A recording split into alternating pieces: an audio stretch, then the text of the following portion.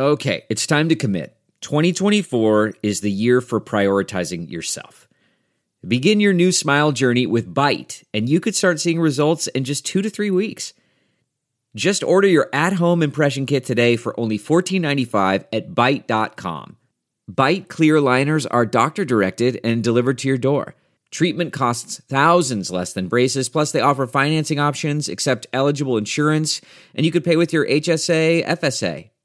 Get 80% off your impression kit when you use code WONDERY at Byte.com. That's BYTE.com. Start your confidence journey today with Byte.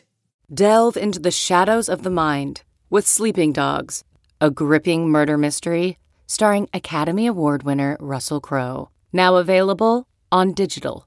Crowe portrays an ex-homicide detective unraveling a brutal murder he can't recall. Uncovering secrets from his past, he learns a chilling truth. It's best to let sleeping dogs lie. Visit sleepingdogsmovie.com/Wondery to watch Sleeping Dogs, now on digital. That's sleepingdogsmovie.com/Wondery. Just because the concerns around CBDCs sound wild and extreme doesn't mean they're not justified. Or at least, and this may be the more salient point, doesn't mean that they're not worthy of explicit and loud discussion now, such that the political pressure on the people in power to decide about CBDCs feel like they must address these concerns in a serious way before any CBDC is actually created. Welcome back to The Breakdown with me, NLW. It's a daily podcast on macro, Bitcoin, and the big picture power shifts remaking our world. The Breakdown is produced and distributed by CoinDesk. What's going on, guys? It is Wednesday, February 8th, and today we are talking Britcoin. A quick note before we dive in, there are 2 ways to listen to The Breakdown. You can hear us on the CoinDesk Podcast Network feed, which comes out every afternoon and features The Breakdown alongside other great CoinDesk shows, or you can listen on the Breakdown Only feed, which comes out a few hours later in the evening. Wherever you listen, I would so appreciate it if you would take the time to leave a 5-star rating or a review. It makes a huge difference. All right, with that out of the way, let's dive into our topic today. Yesterday, Lawrence, who goes by @Function0 on Twitter, wrote, "If the UK launches a digital pound and the media calls it Britcoin, I'm going to get on national television and ad-lib an entirely new Unabomber manifesto." Sorry to Lawrence, because I am absolutely borrowing this because it is 100% happening. However, before we get into Britain's potential CBDC, a quick follow-up from yesterday. Yesterday's show was all about the Fed's hawkish walkback. The Fed deployed Governors Bostic and Kashkari to use the much hotter than expected jobs report from last Friday as context to reinforce the idea that we might need more rate hikes. And what's more, it seemed like the market was getting the memo, finally pricing out any rate cuts for the end of 2023, which it had been stubbornly holding on hope for. Still, as I mentioned then, the real question was what Powell would come out and say in his interview at the Economic Club of Washington with David Rubenstein later in the afternoon. Would he bring the hawk hammer and really enforce the tonal shift from last week, or would it be more muted? Roughly, the conventional wisdom going in was that he would use the appearance as a chance to, if not go full hawk, still claw back a bit of hawkish credibility. However, there were some like Fundstrat who said, nah, he's gonna stay dove. And I think net-net, it was a bit closer to the Fundstrat point of view. So, as we said, Fed Chair Jerome Powell attended the Economic Club of Washington on Tuesday for a sit-down interview with David Rubenstein, and in a lot of ways, this was just a fleshing out of comments he made at last week's FOMC. Specifically, he said that the disinflation process had begun, but there was still a lot of work left to do to bring inflation down to the Fed's 2% target. Importantly, he once again avoided the opportunity to aggressively jawbone markets lower. He didn't walk back comments on financial conditions still being tight, even though it appears to the market that they've gotten much looser. Instead, he preferred to express a lack of certainty that inflation had begun a broad-based and sustainable decline. Of course, the payroll data question was top of mind. In discussing what that meant, he said, "We think we are going to need to do further rate increases. The labor market is extraordinarily strong. It underscores the message I was sending at the press conference, that we have a significant road ahead to get inflation down to 2%. I think there's been an expectation that it will go away quickly and painlessly, and I don't think that's at all guaranteed. The base case for me is that it will take some time. We'll have to do more rate increases, and then we'll have to look around and see whether we've done enough." Powell again highlighted the stubbornly high inflation in non-housing services, which is uniquely sensitive to wages, as the primary roadblock to the Fed achieving its inflation mandate. He reiterated that the 2% inflation target is firm, and presented his guess that it would take, quote, certainly into not just this year, but next year to get down close to 2%. He also touched on the issues that have shown up with economic modeling methods such as the data-challenging long-held theories of central banking. This includes the correlation between labor markets and inflation known as the Phillips curve. Powell said, quote, the labor market is strong because the economy is strong. It's a good thing that we've been able to see the beginnings of disinflation without seeing the labor market weaken. There's now a shortage of workers. It feels more structural than cyclical, so that's an issue. He also, over and over again, reinforced the idea of a data-driven Federal Reserve that is waiting to see where the economy goes next. This cycle is different from other cycles, he said, because of where it came from. It's just confounded all sorts of attempts to predict what it will do. Now, as you might imagine, markets were obviously listening intently to every word from Powell, and stocks, bonds, and the dollar all whipsawed throughout the discussion. During the interview, the S&P 500 first rose by 1.64%, dropped 1.81%, and finally pumped by 2.16%, closing the day up 1.29%. Jim Bianco of Bianco Research wrote, are we getting comfortable with this? Because if we are, it can be ratcheted up to another level. Jan Wustenfeld said Powell on a mission to liquidate both shorts and longs during his press conference. All in all, I think this is a big vote for my argument last week that Powell firmly has his soft landing in sight, and that's where he's steering the plane. Bank of America's Mike Gapin says Volcker has left the building. The Fed is embracing painless disinflation and hope it continues. We're not in Wyoming anymore. Wyoming, of course, in that case refers to the Jackson Hole speech where Powell stamped all over the late summer rally last year. Now, this is definitely a tightrope for Powell. It's important to note that by not staying hawkish, he's taking a huge risk and constraining his options. What I mean is that in many ways, the more dovish he gets, the harder it is for him to go full hawk again. Now, he's trying to give himself the out of saying data-driven, data-driven, data-driven. So if there's a hint of inflation going back up, the Fed is trying to leave itself open to go 50 basis points or higher again. But still, something that would be really hard. Marc-Andre Fongren writes, one thing is crystal clear. In case the Fed is forced to return to hiking rates by 50 basis points, their credibility will be absolutely massacred. At this point, there's more at stake than people are willing to admit. Still, there are many who think that credibility is less important than the actual outcome. Carlo Cassio writes, everyone needs to understand that financial conditions are back to being accommodative in the US and elsewhere. With unemployment at the tightest in 50 years and core services inflation sticky, that's the worst policy mistake of the last 50 years. Now, one final note on this before we move on to our CBDC topic. I do think that part of what's lost in the market's desperate need to figure out the short term is important debates about these larger structural forces, which clearly Powell is thinking about too. DC Investor nails this in his tweet, what if unemployment stays structurally low for the next 5 years, regardless of Fed rate rises? Not because of a particularly strong economy, but simply because boomers are leaving the workforce at such a significant rate. Anyways, all of this continues to be very interesting, but let's turn to our main topic, Bitcoin. The UK Treasury and the Bank of England are expanding the discussion of a retail CBDC, inviting public comment on a consultation paper released on Tuesday. Ahead of the release, the Treasury and the Bank of England released a joint statement saying that, quote, on the basis of our work to date, the Bank of England and HM Treasury judge that it is likely a digital pound will be needed in the future. It's too early to commit to build the infrastructure for one, but we are convinced that further preparatory work is justified. End quote.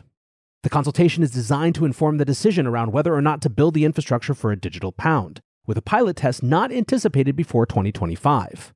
While many of the design features are up for debate, UK authorities are certain of one thing, that they don't want the digital pound referred to exactly as I'm referring to it here as Bitcoin.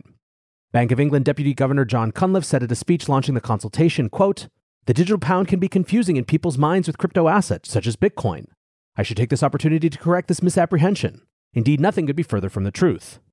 Now, the paper goes into the many risks of launching a retail CBDC, ranging from privacy risks to the risk of bank runs crippling the financial system should the CBDC outcompete commercial bank deposits.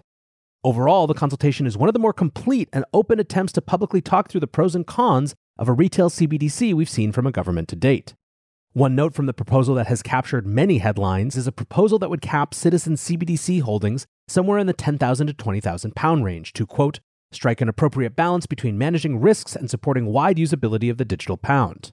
This limit would allow a majority of UK wage earners to take their salary in the CBDC, but would still create competition with commercial banks.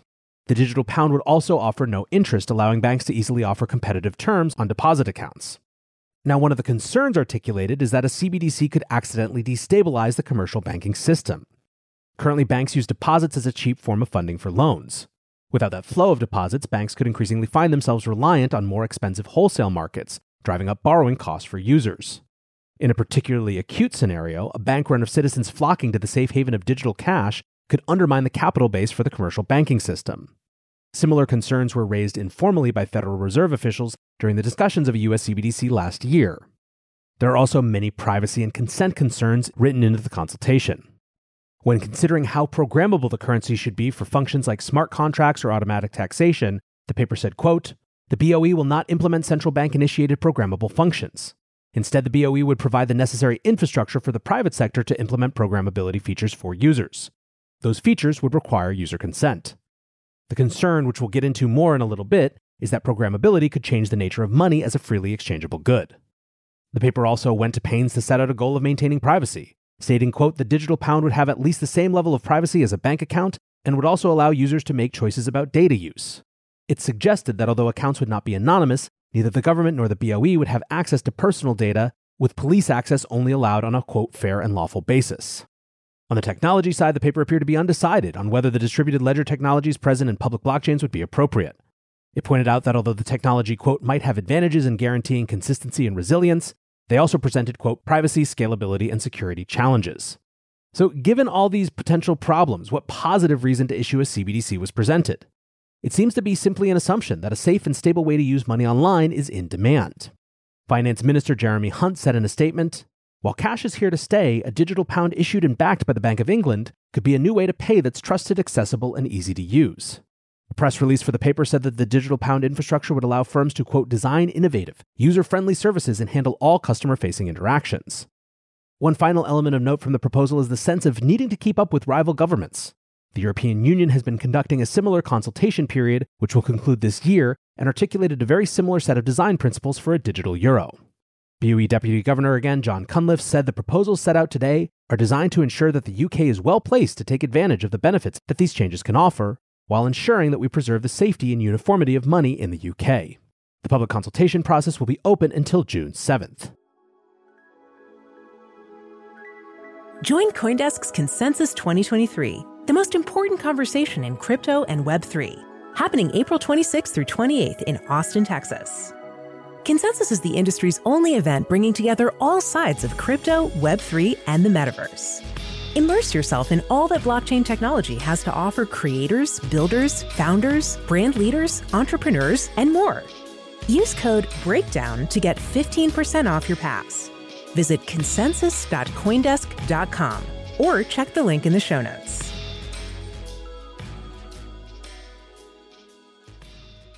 While the Bank of England is pondering the risks and benefits of a CBDC, India is plowing ahead. The Reserve Bank of India launched 2 pilot programs late last year, one focusing on a retail CBDC and the other exploring a wholesale CBDC used exclusively for interbank settlement between financial institutions. The Indian government has said it hopes to launch its CBDC at the national level by the end of this year. The retail CBDC pilot was initially conducted across 4 cities with 4 major banking partners, and according to a senior official, it has now been extended to 15 cities. Unlike many of the CBDC pilots that are ongoing, India has so far not collaborated with any international central banks to test remittance payments and cross-border banking settlement. According to sources who spoke with CoinDesk, there are competing agendas behind the push to launch a digital rupee. Publicly, the RBI has a stated goal to provide the option of digital money that is easier, faster, and cheaper to use than existing payment rails. Privately, India's geopolitical motivation is to, quote, "counter the dollarization of the global economy." An official working on the CBDC project said, "In the context of the internationalization of the Indian rupee, an Indian CBDC will make it easier for the nation to get international acceptance because it is digital. For emerging markets, it is a good weapon to have so that in the future, when we are looking for internationalization, this can be one good help." The Indian CBDC program also appears to be much more comfortable with the idea of programmability than other governments. An official told CoinDesk that tokens distributed as part of a government subsidy might be locked so they can only be spent on appropriate goods. Quote, "We are looking at various other use cases like offline payments and programmability. And based on the outcome of our experimentations, we will have the best CBDC with the best features." At the base of it, the geopolitical stakes are clear for India. This year, India will overtake China as the most populous nation on Earth and has demonstrated a desire to remain an independent third-party nation to the geopolitical strife of the last year. With China a much more direct and comparable geopolitical rival, the need to keep up with payments technology is much more present and direct than is felt by, for example, politicians in the US, who feel comfortable with the dollar's world reserve status. Although the rhetoric around the decline of the dominance of the US dollar has dulled somewhat in recent months, This era has presented the most heightened difficulty for maintaining sovereign currency we've seen in decades. India is clearly attempting to use every tool at its disposal to ensure that the rupee is a relevant currency in the decades to come. So you can see in these two examples just how different the CBDC discussion is in emerging markets and emerging political powers as compared to the old established Western powers. Still, it's worth taking a pause here to ask what possible reasons for a CBDC a government might have, as a way of trying to divine what any particular government might be more or less interested in. One view is that CBDCs are a response to the rise of non-sovereign monies like cryptocurrencies that aren't controllable by governments. I think that for the large Western economies, there is a fair amount of confidence, hubris even, that Bitcoin and its ilk are never likely to challenge government money. However, in places like India, it has been explicitly part of the motivation to offer cryptocurrency-like features, but with a government-issued money. Another motivation for CBDCs is the rise of fintech payments, which could be an unpredictable force for financial systems in the future. On the one hand, they could be a force because certain platforms like Apple Pay become so large they are effectively banks, but they could also become challenging because as people get more comfortable leaving their money deposited in various accounts split across their mobile experiences, there become all sorts of questions of solvency. I think it's worth noting that as China ramped up their CBDC efforts, the first thing they clamped down on and got in line wasn't crypto. It was Alipay and the fintechs in that country. Remember that the expected November 2020 IPO of Ant Financial was canceled by the Chinese government. After that, Jack Ma basically wasn't heard from for about 6 months, and Ant Financial was forced to restructure in a way that got it in line with Chinese state-owned banks from a regulatory perspective. Obviously, one wouldn't expect private sector fintechs to pose quite such a threat to the US or the UK, but their presence is a new force nonetheless. Speaking of China, another possible reason that has often been cited when it comes to a CBDC is a need to keep up with China. When it comes to a place like India that is a direct regional rival, some of that reasoning is probably clear. However, when that's brought up in a place like the UK or the US, the logic tends not to bring with it an argument for exactly what reason to keep up with a China CBDC is so pressing. In other words, is it just because China's doing some technology thing that we need to keep parity? Or is it more specifically an argument that the functional features of a Chinese CBDC are going to make it much more useful and thus more demanded in various global exchange contexts? These are the important questions to ask, as keeping up with is a little too vague to really sink one's teeth into. And then, of course, also speaking of China, there is the surveillance motivation. It is quite clear that that's a huge part of it for the command and control CCP. And one of the great fears of liberty advocates in places like the US and the UK is that whether or not the government says they want that, and they keep going to pains to say they don't, it is such an inborn property of CBDC systems that the temptation of abusing the surveillance will be extremely high. And then there's the question of programmable money to become a tool for governments projecting rules on what people can and can't spend their money on. Silke Carlo, the director of the Big Brother Watch in the UK, pointed to 2021 comments from John Cunliffe of the Bank of England when he said, quote, "There's a whole range of things that programmable money could do, like giving the children pocket money but programming the money so it couldn't be used for sweets." End quote. And there's an even more simplified version of this. Think incentivized spending. In other words, government stimulus that has to be spent within a certain time or it disappears. Yafar Ali tweets, "Friends, I'm seriously asking if I'm missing something. Regarding the UK's announcement that they will, quote, stop hoarding of digital pounds. If CBDC replace pounds, wouldn't this mean that they will force spending rather than savings? Sounds dystopian. I must be missing something." Now, my general feeling with CBDC discourse is that, on the one hand, the critiques and concerns are often going to sound totally dystopian and even, depending on who is sharing them, kind of unhinged, like a conspiracy theorist dream. But at the same time, I don't think that will mean that we should ignore those concerns. I think of the famous line from Catch-22, popularized later by a Nirvana song, "Just because you're paranoid don't mean they're not after you." Just because the concerns around CBDCs sound wild and extreme doesn't mean they're not justified. Or at least, and this may be the more salient point, doesn't mean that they're not worthy of explicit and loud discussion now, such that the political pressure on the people in power to decide about CBDCs feel like they must address these concerns in a serious way before any CBDC is actually created, or in the decision of whether or not to do so. Anyways, guys, as I've said for a couple years now, I think the CBDC conversation is going to do nothing but get more and more significant politically. We've yet to really see the follow-up from Biden's executive order on exactly that, but I wouldn't be surprised if a little bit more of that comes to bear this year. Anyways, hopefully this was an interesting update on a couple of different versions of that conversation. As always, I appreciate you guys listening. Until tomorrow, be safe and take care of each other. Peace. 1, 2, 3, 4. Those are numbers, but you already knew that. If you want to know what number you're going to pay each month for your car, Use Kelley Blue Book My Wallet on AutoTrader. They're really good at numbers. AutoTrader.